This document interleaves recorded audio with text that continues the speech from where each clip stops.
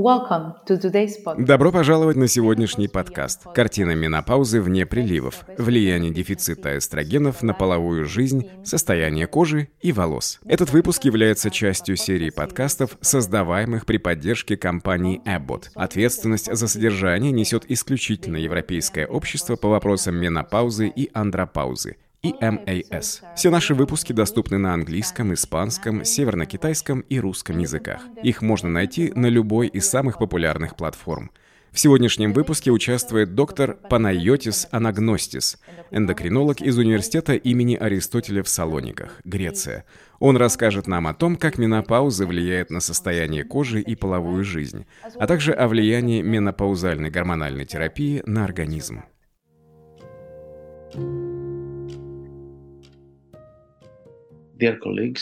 Уважаемые коллеги, меня зовут Panagiotis Anagnostis. Я эндокринолог из Греции. Я работаю в клинике акушерства и гинекологии первого департамента акушерства и гинекологии университета имени Аристотеля в Салониках. Следующие 7 минут я посвящу рассказу о том, что такое менопауза помимо приливов. Влияние дефицита эстрогенов на половую жизнь, состояние кожи и волос. К числу наиболее распространенных симптомов, наблюдаемых более чем у 20% женщин в период менопаузы и оказывающих значительное влияние на качество их жизни, относятся вазомоторные симптомы. К этому типу нарушений относят приливы, ночную потливость и нарушение сна. Подобная симптоматика начинает проявляться во время перименопаузы и сохраняется в среднем в течение 7 лет и почти 5 месяцев. Существуют и другие физические симптомы, к которым относится так называемый генитоуринарный синдром. Его мы обсудим позже. Учащенное сердцебиение, головные боли, боль в костях, суставах и мышцах, усталость, бессонница, психологические проблемы и когнитивная дисфункция, в том числе потери памяти, раздражительность или нарушение концентрации, а также утрата чувства уверенности. Помимо этих классических вазомоторных и других менопаузальных симптомов, на качество жизни женщин в постменопаузе также влияет состояние кожи и волос. Этим симптомам уделяется меньше внимания, чем другим менопаузальным симптомам. Основным симптомом, который наблюдается более чем в 72% случаев, является сухость кожи. Другая проблема связана с морщинами и дряблостью кожи, особенно в области лица, из-за чего женщина начинает чаще думать о старении и снижении привлекательности, что существенно влияет на качество ее жизни. Сухость кожи может наблюдаться в начале пременопаузы и на раннем этапе иногда компенсируется гипертрофией сальных желез. Наблюдается положительная взаимосвязь между степенью огрубелости кожи и количеством времени с начала менопаузы. Атрофия кожи обусловлена потерей коллагена и носит более выраженный характер у женщин в период менопаузы. Если говорить точнее, на раннем этапе менопаузы. Содержание коллагена в коже снижается довольно быстро, примерно на 30% в течение первых 5 лет. Другие проблемы с кожей включают диффузную аллопецию, обусловленную разрушением фолликулов, а также андрогенетическую аллопецию или женское облысение, которые могут наблюдаться на более поздних этапах менопаузы. Помимо сокращения количества волос на голове, на определенных участках лица может наблюдаться повышенный рост волос. Основная закономерность физиологии, лежащая в основе этого нарушения, связана с рецепторами эстрогена, которые в большом количестве присутствуют как в дерме, так и в эпидермисе. Больше всего их наблюдается в области гениталий, лица и нижних конечностей. Дефицит эстрогенов влияет на некоторые функции кожи. Речь также идет о нарушении барьерной функции кожи, что приводит к сухости в результате потери влаги и снижения выработки секрета. Снижение коллагена и эластичности также связано с дефицитом эстрогенов и пониженным содержанием гликозаминогликанов во внеклеточном матриксе и оказывает влияние на терморегуляцию. Кроме того, эстроген продлевает анагенную фазу роста волос.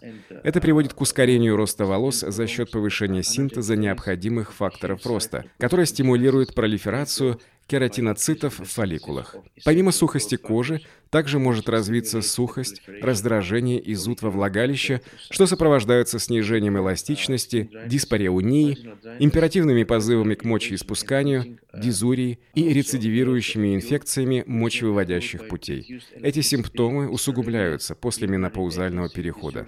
В ряде случаев многие из них существенно влияют на качество жизни. Последняя группа симптомов так и называется – генитоуринарный менопаузальный синдром. В данном случае положительное влияние может оказать менопаузальная гормональная терапия, назначаемая не только в связи с ухудшением состояния кожи. Эстроген улучшает поверхность, текстуру, уровень увлажнения, вязкая эластичность кожи, а также повышает содержание коллагена в дерме. Однако его влияние на морщины не столь очевидны. Ряд исследований показал улучшение после менопаузальной гормонотерапии. Эстрогены для местного применения в нетаблетированной форме, а также иные подходящие эстрогены могут улучшить состояние кожи при дефиците гормона. Что касается половой жизни, то примерно в половине случаев сокращение эстрогенов и андрогенов после менопаузы связано со снижением сексуального влечения. Это, наряду с генитоуринарным менопаузальным синдромом, существенно влияет на качество жизни.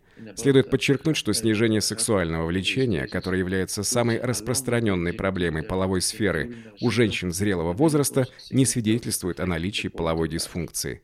На самом деле, при диагностике сниженного полового влечения, которое характеризуется неизменно низким желанием или полным его отсутствием, что вызывает значительный дискомфорт, необходимо оценивать степень удовлетворенности половой жизнью. Снижение полового влечения наблюдается примерно у 70% женщин в постменопаузе. Гипоактивное расстройство полового влечения отмечается в 32% случаев. Эти симптомы можно устранить с помощью менопаузальной гормональной терапии. При этом терапия тестостероном обеспечивает приблизительную физиологическую концентрацию тестостерона. И если речь идет о пременопаузе, то подобная терапия оказывает значительное положительное влияние на сексуальную функцию, в том числе за счет активации таких компонентов полового влечения, как возбуждение, оргазм, удовольствие и сексуальная реакция. Это также способствует сокращению сексуальных проблем, в том числе связанных с неудовлетворенностью половой жизнью. Как правило, такая терапия безопасна и может вызвать незначительное увеличение количества прыщей и волос на лице, но не приводит к аллопеции или изменению голоса. В заключение стоит сказать, что помимо классических симптомов, поддающихся устранению, дефицит эстрогенов также вызывает изменения кожи, связанных с сухостью, морщинами, атрофией, диффузной или андрогенетической аллопецией или генетическую атрофию, приводящую к сухости влагалища, диспареуэнии, императивным позывам к мочеиспусканию, дизурии и рецидивирующей инфекции мочевыводящих путей. Речь также идет о снижении полового влечения, что оказывает существенное влияние на качество жизни. Несмотря на то, что менопаузальная гормональная терапия не предназначена только для решения проблем с кожей и волосами, она оказывает положительное влияние на их состояние и повышает постоянно низкое половое влечение. А в случае гипоактивного расстройства полового влечения может быть назначен систематический прием тестостерона. В любом случае, все эти аспекты, связанные со здоровьем в период менопаузы, необходимо обсуждать с пациентками, чтобы помочь им принять наиболее взвешенные решения. Благодарю за внимание.